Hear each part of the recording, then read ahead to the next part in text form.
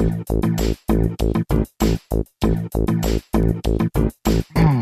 and welcome to Minter Dialogue, episode number 423. My name is Minter Dial and I'm your host for this podcast. First, I'd like to give a shout out and thanks for putting up a 5-star review to the show to Abby, who did it on Podchaser. This week's interview is with Andy Lopata. Andy's an acclaimed professional relationship strategist who's written 4 books on networking. Both Forbes.com and The Independent called him a true master of networking. In 2020, Andy published 2 books, Connected Leadership, How Professional Relationships Underpin Executive Success, and Just Ask, Why Seeking Support is Your Greatest Strength. In this conversation with Andy, we discussed the problem of professional relationships, how personal can or should they be, how to build trust, and build valuable connections. A very stimulating conversation. You'll find all the show notes on minterdial.com, and please consider to drop in your rating and review, and don't forget to subscribe to catch all the future episodes. Now for the show. Andy Lopata, great to have you on the show. We have many connections ensemble, and as a writer, you writing on leadership. We've got a wonderful synergy on that. But on top of that, you actually have had 2 books come out essentially at the same time, both of which, on top of that, have been shortlisted for the Business Book Awards. So a hearty congratulations for that. Andy, in your own words, how do you like to describe yourself? In much more glamorous terms than other people like to describe me would probably be my best answer. How would I like to describe myself? Professionally, I am a professional relationship strategist. If you want to put a label on it, in terms of what I do, it's whatever gets the message across. So I mentor, I speak, I write, I host a podcast, I train. I'll do whatever it takes to get the message across to the right people who need to hear it. Love it. I was actually on a show about relationships, which regarded marriages and all those type of personal relationships. So this is the first professional relationship dude or a person that I've had on the show. So what's the problem with professional relationships, Andy? How did you get into this? I should say, first of all, that if no one in their right mind with my track record would pay me for personal relationship advice, so I had to focus in on the professional. What's the problem? I think that professional relationships, most people would agree that professional relationships underpin the success of whatever you're trying to achieve. If you ask most people how important are your relationships to what you're doing, I think the majority of people would accept they're important. However, I think we tend to take them for granted. So we assume they will be there when we need them. We don't think strategically enough about them to make sure that we have the right people in place, or in some cases we think too strategically and we ignore just building relationships with people we have rapport with. We don't invest enough time into nurturing them, making friends when we can rather than when we need them, as Carol Stone once famously said, and we're reticent when it comes to leveraging them. So it's not about a lack of awareness of their importance. It's about a lack of focus on actually making them work and achieving our full potential with the help of other people. Well, we're going to dig in on all of this because obviously I read your book, Connected Leadership, How Professional Relationships Underpin Executive Success. And at many levels, I completely embrace and agree with this. Yet we're talking about professional relationships. And as you funnily enough said right at the beginning, don't ask me about personal relationships. My question is, how personal are professional relationships? It's a lovely question. It's a very good one. It partly depends on you as an individual and the other people, because it comes down to personality type. It also depends on your industry, because in some industries, and I would challenge it, but I also respect reasons for it. In some reasons, people are a lot more reticent to cross a line between professional conversation and personal conversation. And in some industries, and I work with a number of compliance-heavy industries, there are very strong reasons not to cross the line. I would always, as I say, challenge it. I was working with a group in the financial services industry earlier this week, and we were looking specifically at LinkedIn. And one of the things that I've been working with them on is to let more of their personality through on their LinkedIn profiles. Because if you look at their activity, everything is brand, and their organization sends them things to post every week, and that's what they're posting.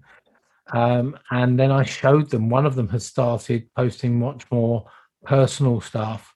And I showed them the difference in the engagement figures for that compared to the brand messages. And I said, it's that two things happen. One, by posting the personal stuff, you get permission to post the business stuff. Secondly, by getting people to engage with you on the personal stuff, they're more likely to see the business stuff because of the way LinkedIn algorithms work. But even after all of that, one of the guys said, LinkedIn isn't Facebook, I can't do it. So we need to, everyone is different. That I respect that. That's his choice. He has to be comfortable. You can't force someone to engage in a way they're not comfortable with. But people who are good at building and nurturing relationships normally do so by understanding when to engage in small talk.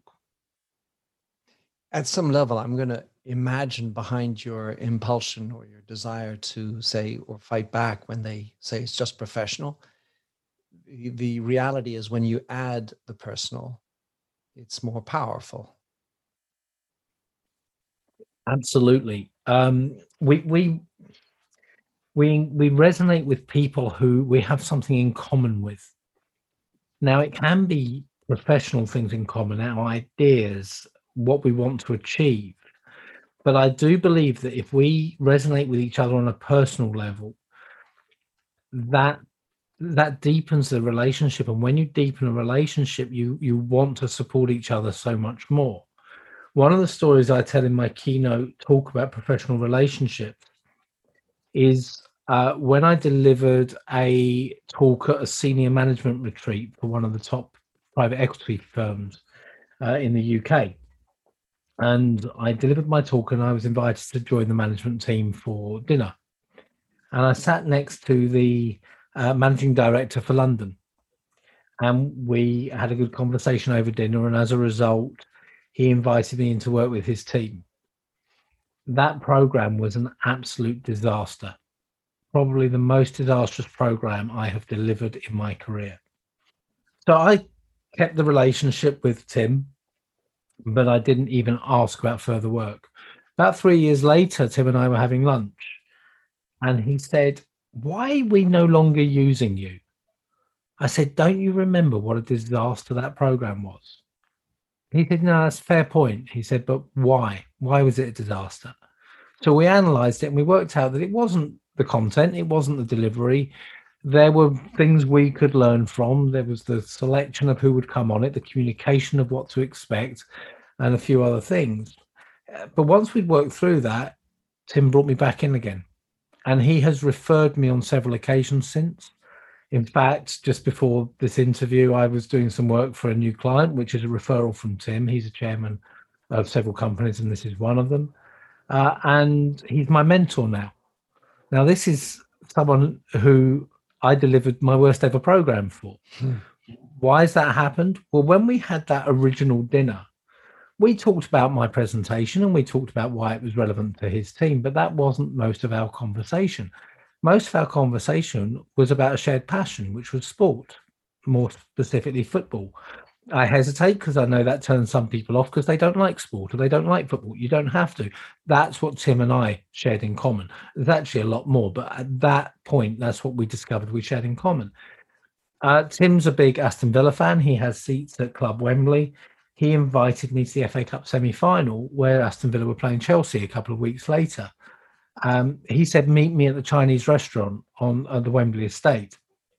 I went to join him looking for this City banker in his pinstripe suit and found him in an Aston Villa shirt and a claret and blue curly wig. We connected on a human level. And that's what allowed us to engage much more deeply on a professional level. That's why. It's my observation that there's no chronology to this type of friendship. You can you meet at a disaster, or you have a context that allows for you to plunge into the reality, the messiness of the personal experience, where you're going to share, well, I like this football club, or I have these opinions that are political, or I express this vulnerability or emotion. It doesn't necessarily happen in a chronological manner. In other words, you have to wait 5 years to allow this moment of vulnerability. So it breaks down. It's rather messy, and it's hard to prescribe how to build that type of relationship.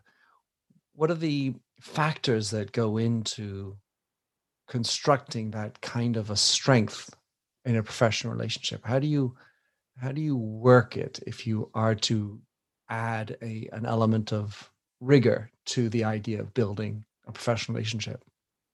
Well, number one is something that you just touched on, and that's patience.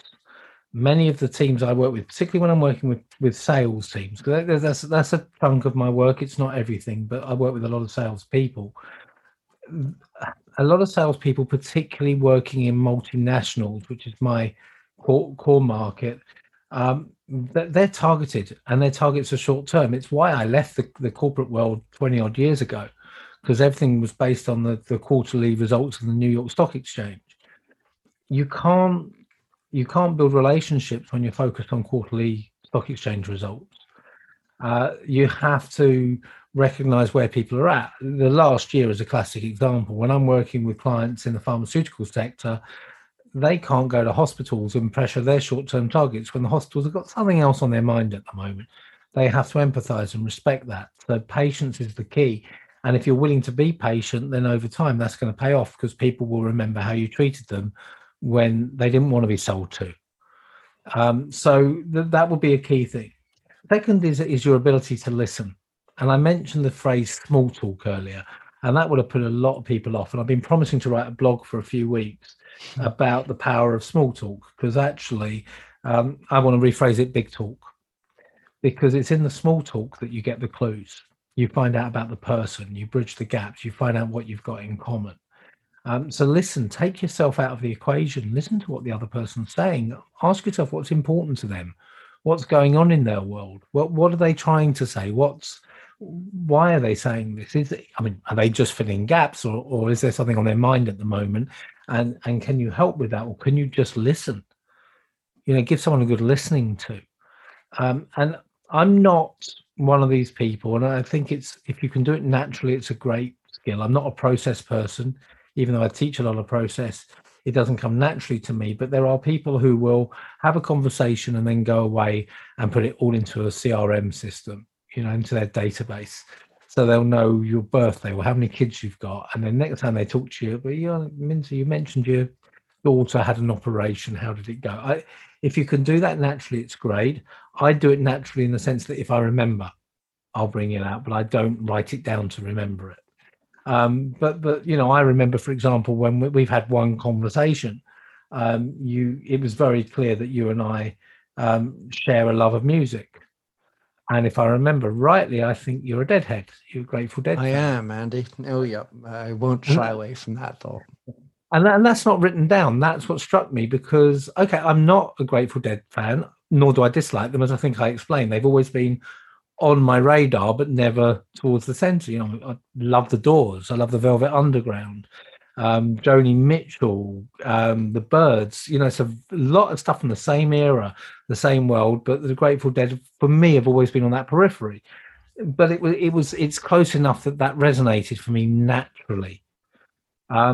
Not so that I would write it down and force it into conversation, but if that became relevant, it's natural to bring up. So that's just being aware of what someone's saying, and bringing it in at a natural time, and not just seeing someone by thinking of them by the title on their business card, but thinking about them as the person behind the business card.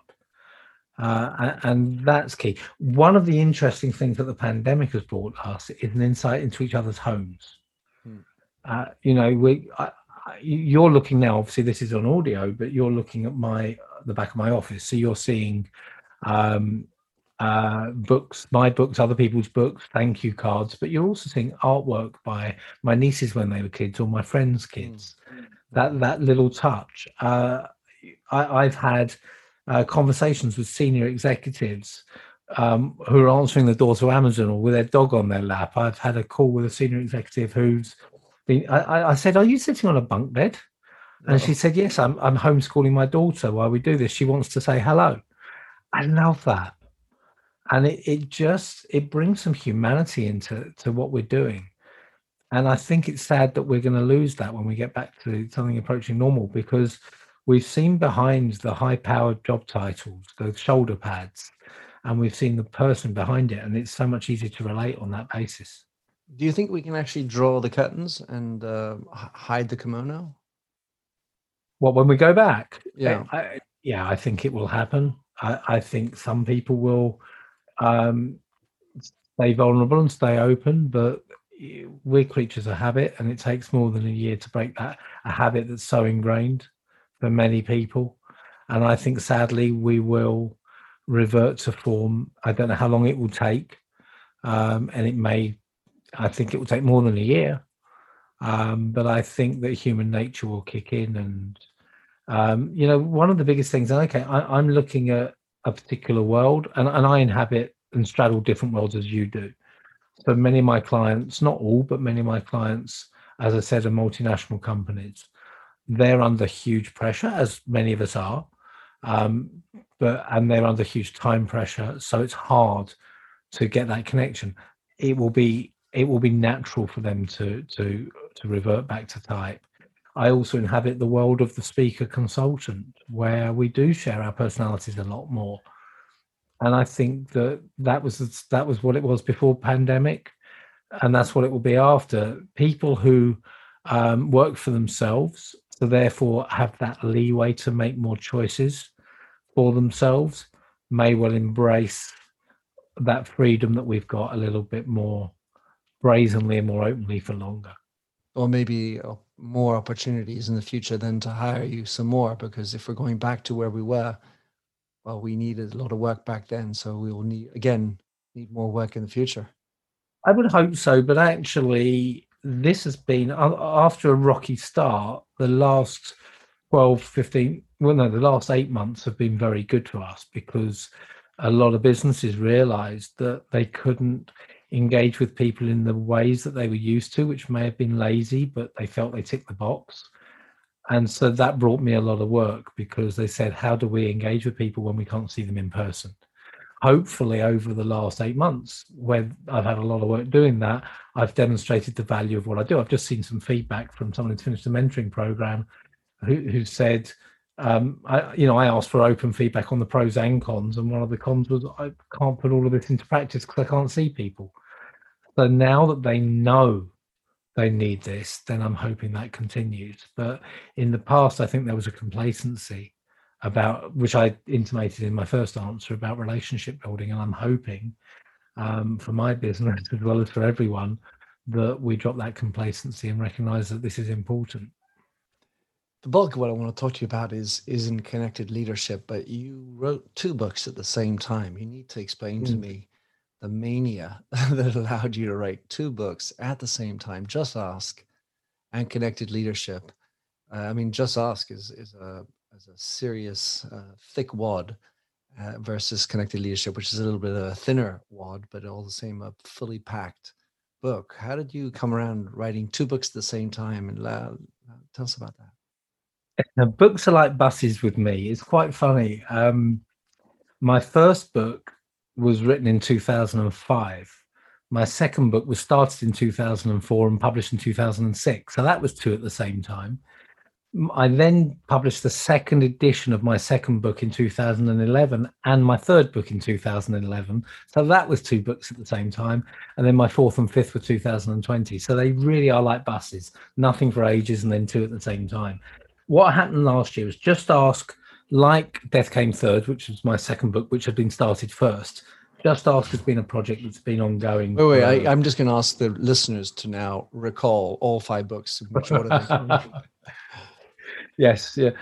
So Just Ask was a project that was ongoing for 3 years, probably more, but writing element 3 years. It was originally due to be published in 2019. I didn't get it right. This is the 4th version, 4th rewrite, restructure. So I didn't get it right. So it was delayed by a year, which in a way was a good thing. I mean, it's a good thing because it's a better book. It was a very frustrating thing, but it came out when people really knew they needed it, because people were feeling that vulnerability. It came out in December 2020, and people were feeling that vulnerability that the pandemic brought by that stage. If it had come out in December 2019 as planned, or November 2019, well, it would still have been needed, but I don't think it would have been as immediate as it was. So that was all in place. So come the start of the pandemic, I was on that 4th rewrite. And I think the book was going into editing process around that time. Pandemic came along. Now, take a jump back to autumn 2019. And autumn 2019, I finally gave up. I had been trying for I don't know how many years to get people to see networking as more than working a room. And my role was networking strategist. You said professional relationships strategist. My role was networking strategist. That was getting me work that wasn't fulfilling me. It was getting me to teach younger people, which is fine. I love doing that, but just teaching them how to network at events, which is part of what I do, but it's not fulfilling, because I'm a great believer. There's no point, Susan Rowan coined the phrase "how to work a room." There's no point knowing how to work a room if you don't know why you're in the room in the first place. But I was fighting a battle to get people to think strategically about networking and think beyond events. So in October, I think it was 2019, I wrote a blog called Shifting Position, which is on the homepage of my website, and my profile on LinkedIn as a featured blog. And in Shifting Position, I explained why I was shifting position. I no longer talked about networking, but I talk about professional relationships. So that was the start of a separate journey. Interestingly, what happened there, I was doing some work for a big client, and I was running a workshop, and I had it all planned out. There around the M25 from me, which is if you're not familiar, it's the orbital road around London, which is pretty much a traffic jam at all times. And it was a 9 o'clock start. So that meant being up at 5 to get on the motorway by 5:45, so that I could get around it and just sit in the car park for an hour, rather than sit on the motorway for 2. So I went to bed 9 o'clock in the evening to be ready, and I can't fall asleep that early. So I'm lying in bed trying to sleep, and suddenly new ideas were springing to mind. And I kept jumping out of bed, and this went on all night, jumping out of bed and writing down new models on Post-it notes. And I put the Post-it notes with my training notes, went to deliver the training. When I got to a certain point, I said, look, you've got a choice. You can have the training I've planned and I delivered many times, or you can have the ideas that kept me up awake all night that I think are really interesting. And of course, they all said, give us the new stuff. And it worked really well. And so I had a number of new models. I came up with the 7 stages of professional relationship. I came up with what I now call the relationship matrix. I called the 3-eye pie then, and a couple of other new ideas that I hadn't really explored before. And I realized that this wasn't represented in any of my books, and this was some stuff that I wanted to put in the public domain. In addition, as part of that repositioning, the next stage, I was working at all levels of seniority, but I wanted to be seen more in that leadership space, because I got a huge buzz when I worked with senior leaders, but too often, because of that association of networking with being networking events, they were bringing me in to work with their junior staff. So I wrote Connected Leadership, and I wrote it in 2 weeks. The ideas just fell onto the page. So one book took me 3 years to write. And as you say, it's a much, much bigger, bolder book. Connected Leadership was just 12 chapters. Well, actually, I'll tell you what happened. I wanted to get this stuff out there and share it, and I decided to write a tips book with 12 ideas, and I was going to use it as a lead generator for my business to get it out there that I work with leaders and that there was a way for leaders to think about professional relationships. I would offer this 12-step tips book as an incentive to engage in conversation with me. And I'm in a mastermind group, and one of the guys in the meeting I presented this was a very senior learning and development professional focused on executive development. So for the top 200 leaders in a globally renowned firm, you'd know them straight away. And he took one look. All I had was 12 headings. And he took one look at it and said, "You're giving this away?" And just him saying that made me think, have I got more here than I thought? Because this was going to be 12 pages, a page on each. So I went back and I mind mapped what a chapter would look like for each. And I realized I had a book. And I just started writing them. And it's not a long book. The category it's in is the short book category. It's 25,000 words. So that's probably, it's half of Just Ask. It's probably just over half of a typical business book, half to 2/3 of a typical business book. But I just put these ideas down in an easily digestible way, and it took me 2 weeks, and we brought it out within 2 months. Wow, fantastic! I was just listening, Andy, and I like to connect dots. And so, what's interesting is you went to a mastermind, and then you mind mapped. So it's like mastermind mapped your way into that book. So obviously the 7-stage framework is central in connected leadership, or at least that's the way I perceived it. The 4th stage was the one that I would say I wanted to dig my teeth into, because it's all about trust. And I had a eyebrow raising moment to think that the 7th stage is where you become friends, because just like your story at the beginning, sometimes the link in through that small talk, big talk opens the door to trust and friendship on a fast track. So let's start with, how do you build trust? I'm smiling because I've just recorded a video answer to exactly this question. You build trust in a number of ways. The number one for me, I believe we trust people we like. It makes us want to trust them more. Let me put it that way. And we like people we have something in common with. So if you can find commonality, and I shared that in my story about Tim earlier, you're more likely to trust people. We trust people because other people we trust them. That's what I call associated trust. That's where name dropping comes in, but done in a natural and not pushy way. But if we're introduced by people who the other person knows and trusts already, we're already in a place to start. Just a step back from that, I think it's an interesting wording on the question, because we assume trust is binary and we trust or we don't trust someone. Now, I think there's a state that I call trust neutral.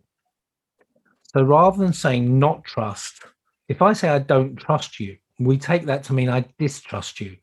Actually, I think it can mean something different. And that is, you haven't given me grounds to trust you yet. So therefore, we're trust neutral. I don't trust you. I don't distrust you. If we have associated trust, that will help us get off to a better start. If we can have associated distrust, I see people who are associated with people I don't trust, and it happens because there are people in our self-development world that have a bad reputation, and if I see people mentioning their names, I take a step back. So I'm not in trust neutral with them either. So it can work both ways. So when you name drop, be careful that the names you drop are actually ones that will resonate with the person you have in mind. So we have a starting point that is very rarely trust neutral, because even people will decide whether they trust you or not based on how you're dressed, how you're presented, what you look like, a whole range of factors that will decide which side of trust neutral you start in.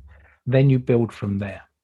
And you build from there, as I talked about, you build from there from common interests, and you build rapport from there. You build from there through delivery, the old phrase of under promise, over deliver. That will help you build trust. You build from there through reliability, which is very much in the same ballpark as your general delivery. You build trust through credibility, showing your expertise. So, people will be making a decision on this podcast on whether they trust me or not. Some people will be thinking, God, he's full of himself and he talks a lot, and they won't trust me. Others will be thinking he knows his stuff. I hope they are anyway. And they'd be more likely to trust me as a result. So being able to show your credibility will help you build trust. And the other thing that factors into trust is how it resonates with other people's experiences. So I talked about how we'll trust people based on what they look like, how they dress. That might be linked to experiences we've had with people who look like that or have dressed like that in the past. We trust people. I mentioned based on associated trust. There's also associations with working with similar people in the past, or people in similar space or similar environments and scenarios. So we have to recognize all of that's factored in, and we have to be patient as we build trust. And the final thing I'll say, because I cut it shorter for the people who don't trust me because I talk too much, the final thing I'll say is we trust people who share their humanity. And I think vulnerability is a huge way to get people to trust us. Lowering the mask doesn't work with everyone. Not everyone likes that. But I think increasingly people do appreciate it, and you see it on social media a lot. It's the whole point of Just Ask, is encouraging people to be vulnerable. But there was research that I talk about in Just Ask that was conducted by a team at Harvard Business School. And they looked at the role of sharing failure in building what they called benign envy. So they compared malicious and benign envy. So malicious envy is where you want someone to fail.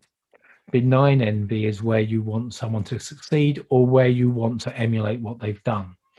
And what they found is that when leaders shared their successes, and only their successes, malicious envy was high. When leaders shared those successes, but along the way shared where they had struggled, stumbled, fallen, benign envy became high. So we increase trust when we show that we're fallible. That's lovely. I took many notes as you were going along, and one of them I want to dig in on, which is you obviously referring to a notion of you are your network. In other words, if I tell you I'm a friend of a schmuck and you don't have a high regard for that person, that obviously is going to indicate to you something. It doesn't mean I'm written off, but it certainly is an indicator of the type of person I am.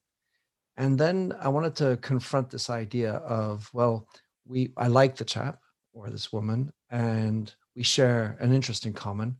And I could then maybe put a bracket around that as like-minded. I like them, they have similar interests.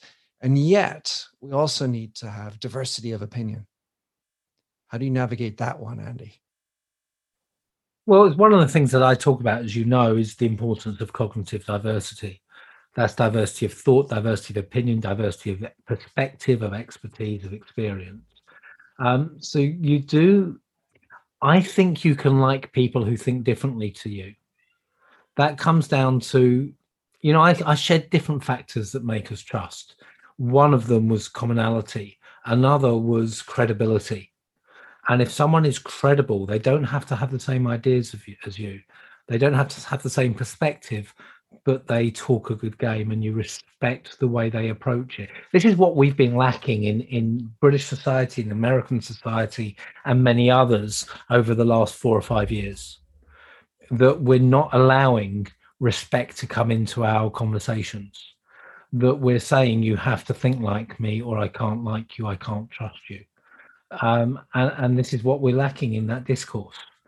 Um, I was watching the daily politics today, and you had a Conservative backbencher and the Labour minister, Jess Phillips, talking about a topic that was close to both of their hearts, and it was around domestic violence. Anyone who knows British politics will know Jess Phillips is a huge, powerful advocate for women's rights and against domestic abuse. And it was about a new bill going through Parliament. And there's, as a Conservative MP put it, there is just one final sticking point. Now, she was saying this isn't a major issue. Jess Phillips was saying, actually, it's huge. But behind everything, and you can see Jess Phillips shaking with anger at times, but you could still see common respect between them. They differed on a point, but they were able to have that discourse respectfully. And I don't think we're seeing enough of that. But isn't that so important on such a big issue that we can listen to different views? You know, and in Just Ask, I talk about politics in the chapter, and I talk about vulnerability amongst our political leaders and the importance of them being able to get ideas from outside their bubble. I interviewed the former Conservative Party chairman, current Minister James Cleverly, and I asked him about the Tories had a policy going into the 2017 general election, and it's the one that's credited with costing them a majority in that election. And it was social care. And if you studied politics in the UK and you remember that, Theresa May actually backtracked on the policy in a press conference, said it wasn't a U-turn when it was because they got it wrong. And I said, why did you get that wrong? And he said they were working on the policy when the snap election was called. And because a snap election was called, they didn't have the chance to put it out for consultation in the way they normally would. He said, so what you ended up with was a group of experts who agreed with each other. He said they agreed with each other and who agreed with each other, who agreed with each other. And his words were, and nobody stepped out of the matrix. And we need our ideas to be challenged. We need to be able to consider different perspectives, but we need to be able to do so respectfully. It's been missing in our political discourse. It's been missing in our national discourse and in our global discourse on a range of topics.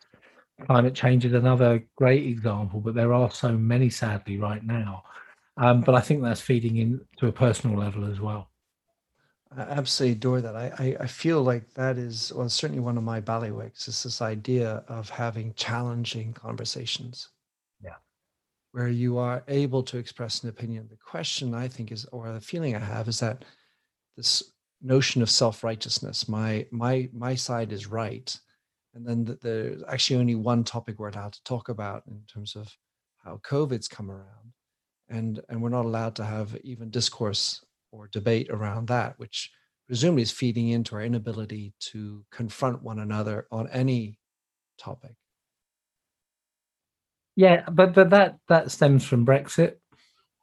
It stems from climate change. It stems from, you know, I date it as 5 years because I think Brexit was a big turning point. Even, you know, we had the Scottish referendum beforehand. Even that was a more polite discourse than we've experienced since. So social media obviously, you know, feeds this, but it's not solely that. And we need to shift the way we approach things. We need to grow thicker skins.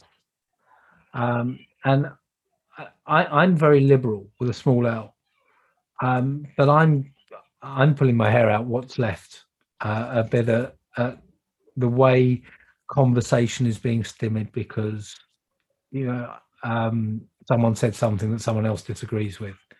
I believe that you shouldn't seek to offend, but I also believe you shouldn't seek to take offence either. If you are offended, naturally, yes. Too many people are seeking to take offence. When I wasn't getting the book right with Just Ask, I shared it with my networks. I didn't trust my publisher. That's a whole other story, which I touch on in the book. But I wasn't happy with their feedback and their opinion and their communication. So I chose to go to my network for feedback. And one of the people I went to is a guy called Paul McGee. And I haven't named him before in terms of this specific feedback, but, you know, I'm happy to do so. Hey, Paul. Paul's a good friend of mine, very well known. He wrote a phenomenal book called Sumo, Shut Up, Move On, which he's most famous for, but he's written a number of global bestsellers.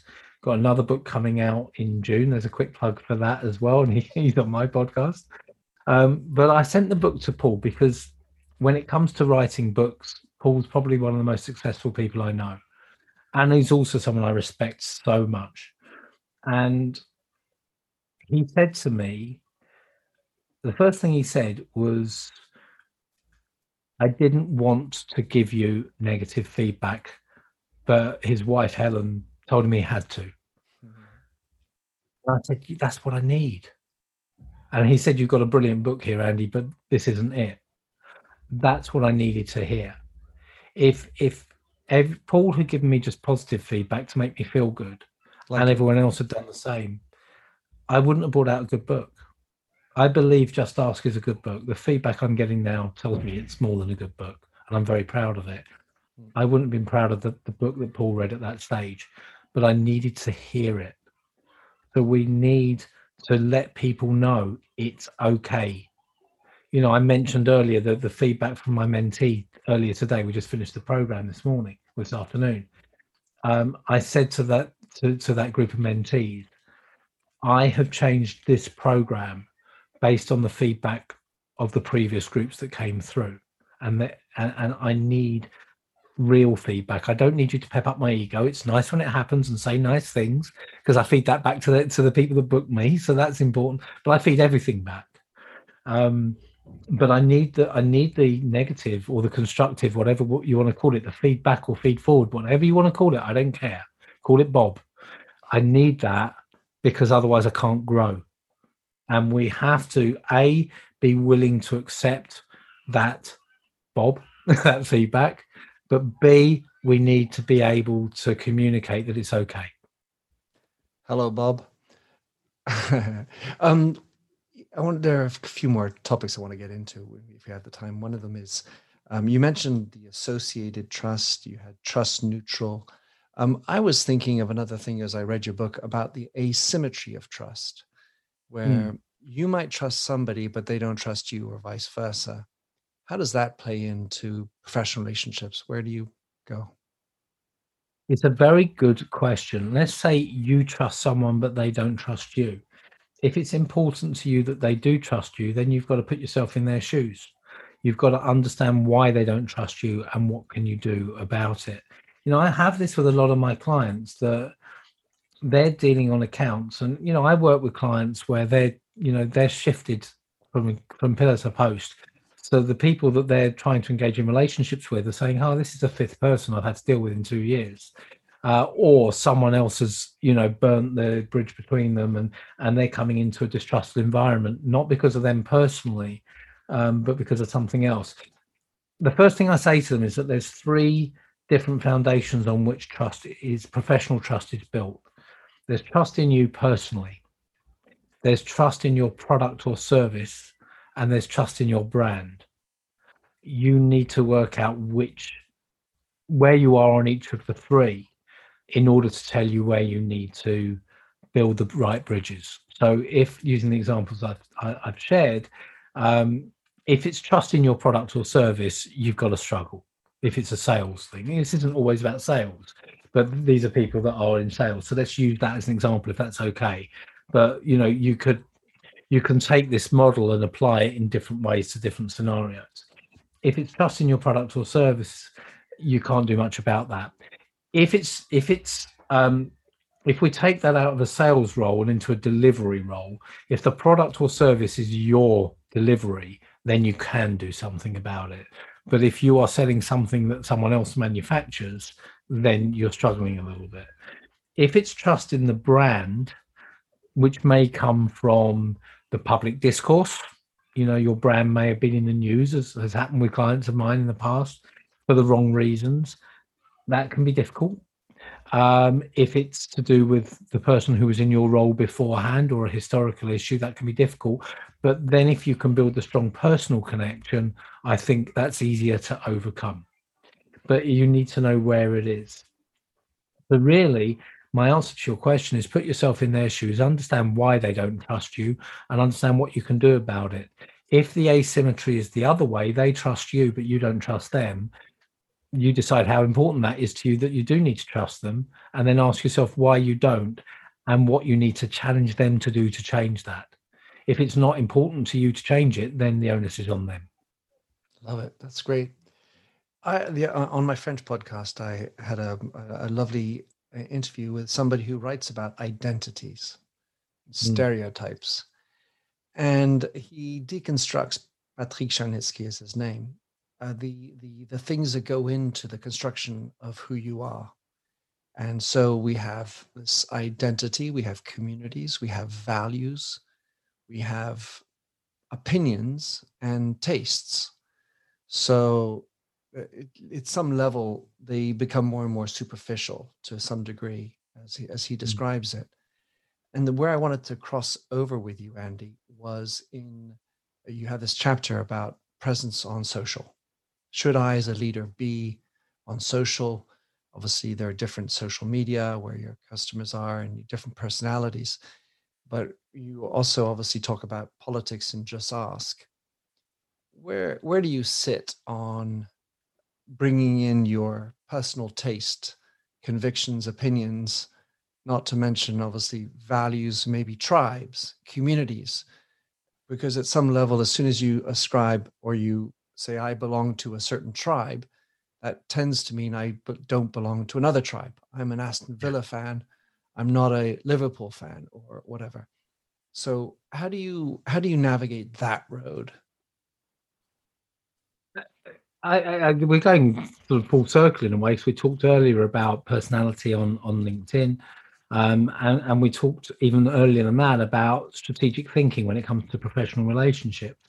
So let's go back to that strategic thinking. When I'm teaching LinkedIn, the first step I'm saying is, why are you on there? What Look at each individual social network and say, why am I on there?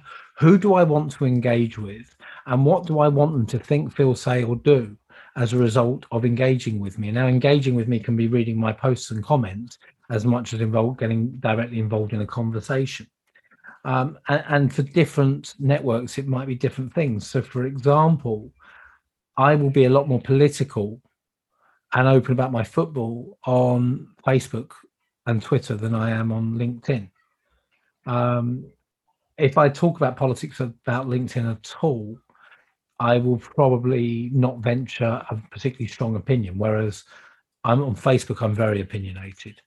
On Twitter, I'm not opinionated about politics because there's too many trolls on there. And it's just not worth my energy. The amount of times I write a tweet and delete it, I can't tell you. And sometimes that's all you need to do. But I know on Facebook, Mm. I might get drawn into it and I've backed off from certain debates. But for me, as someone who studied politics and believes in each individual's role in the democratic process, it's incumbent on me to play a part in the debate. But I look at where I do that. But if I don't say anything, if I see injustice or something going wrong in the world, then I can't complain about it if I haven't spoken up. And I try and engage my network in that debate. LinkedIn, that's not why I'm there.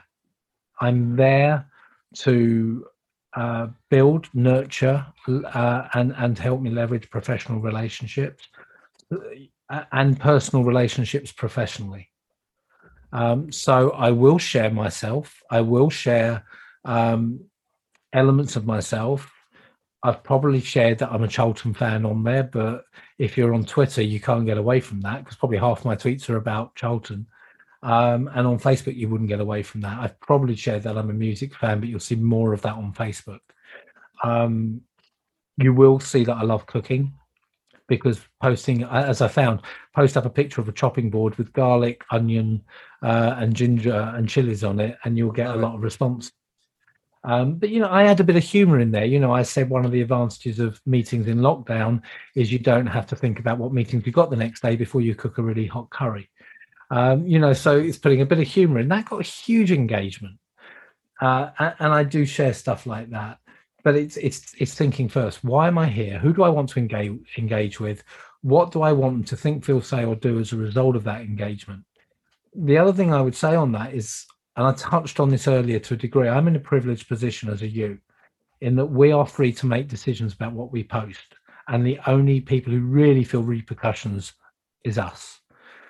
The people I work with, to a different degree, don't have that luxury because they are reporting to their bosses, they're reporting to shareholders or other stakeholders. So they have to be more careful. So even more so, what do you want people to think, feel, say, or do as a result of your engagement? You want them to engage with you, see you as an interesting human being, want to know you, feel that they've got stuff in common with you, but you don't want your boss to say, why the hell are you doing that? And I speak as someone who in the pre-social media days was a civil servant back in the early 90s. I was in the audience on Question Time, and this has happened twice. Got the mic, said something that nearly cost me my job. So, yes, there are times to keep opinions to yourself. I was saved by the FA Cup final, going to extra time and penalties and in a replay, which meant that Question Time was on very late. And this was pre-Sky Plus and videos, so because I'm old. So my bosses didn't see it. They just heard about it. That's funny. Yeah, so your governance and the industry, like you're saying, does matter in terms of how far you can go. Well, Andy, what I can say is that the afterword of your book talks about a wonderful topic, which is empathy in time of COVID. And certainly we are talking about the lastingness or not of what's been going on. One thing I certainly hope, and has been part of my bailiwick, is to continue to promote the benefits of empathy. Obviously, when you're talking about trying to gain trust and what's in it for them, what are they thinking, feeling, and using the empathy, and that obviously is going to be a glue to make sure you get those personal relationships. How can someone track you down, Andy? Find your podcast, find your books, a contract, or just follow you? What would be the best ways? I've made it really easy in two ways. One is by having an unusual name. So if you can spell it, you can find me. So it's Andy, Lopata. But the best way is if you go to Linktree.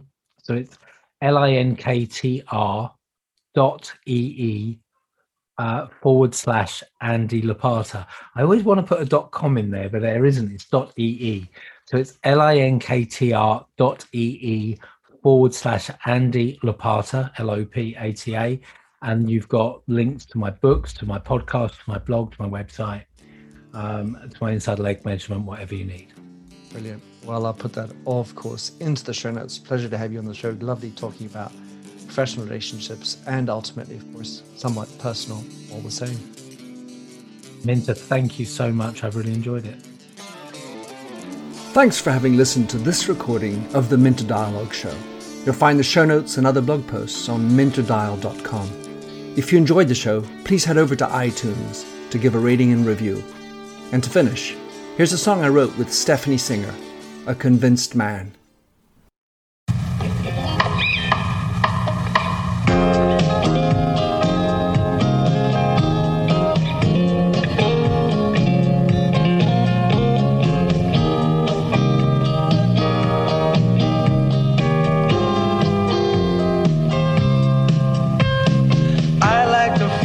Stranger tucked around me, precipitating the danger. To feel free, trust is the reason. Still, I won't toe the line.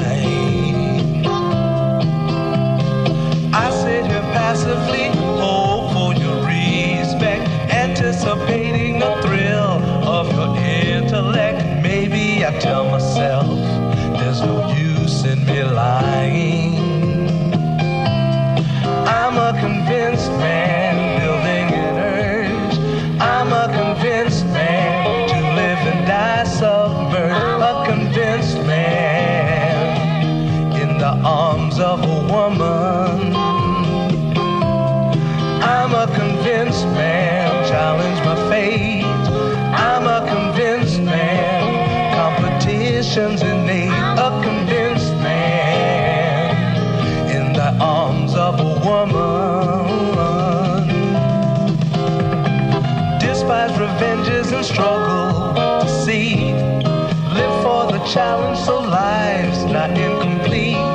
what's wrong with challenge? I know soon we all die.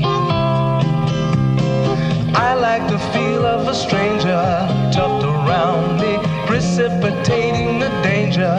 To feel free, trust in my reason, and let me show you why.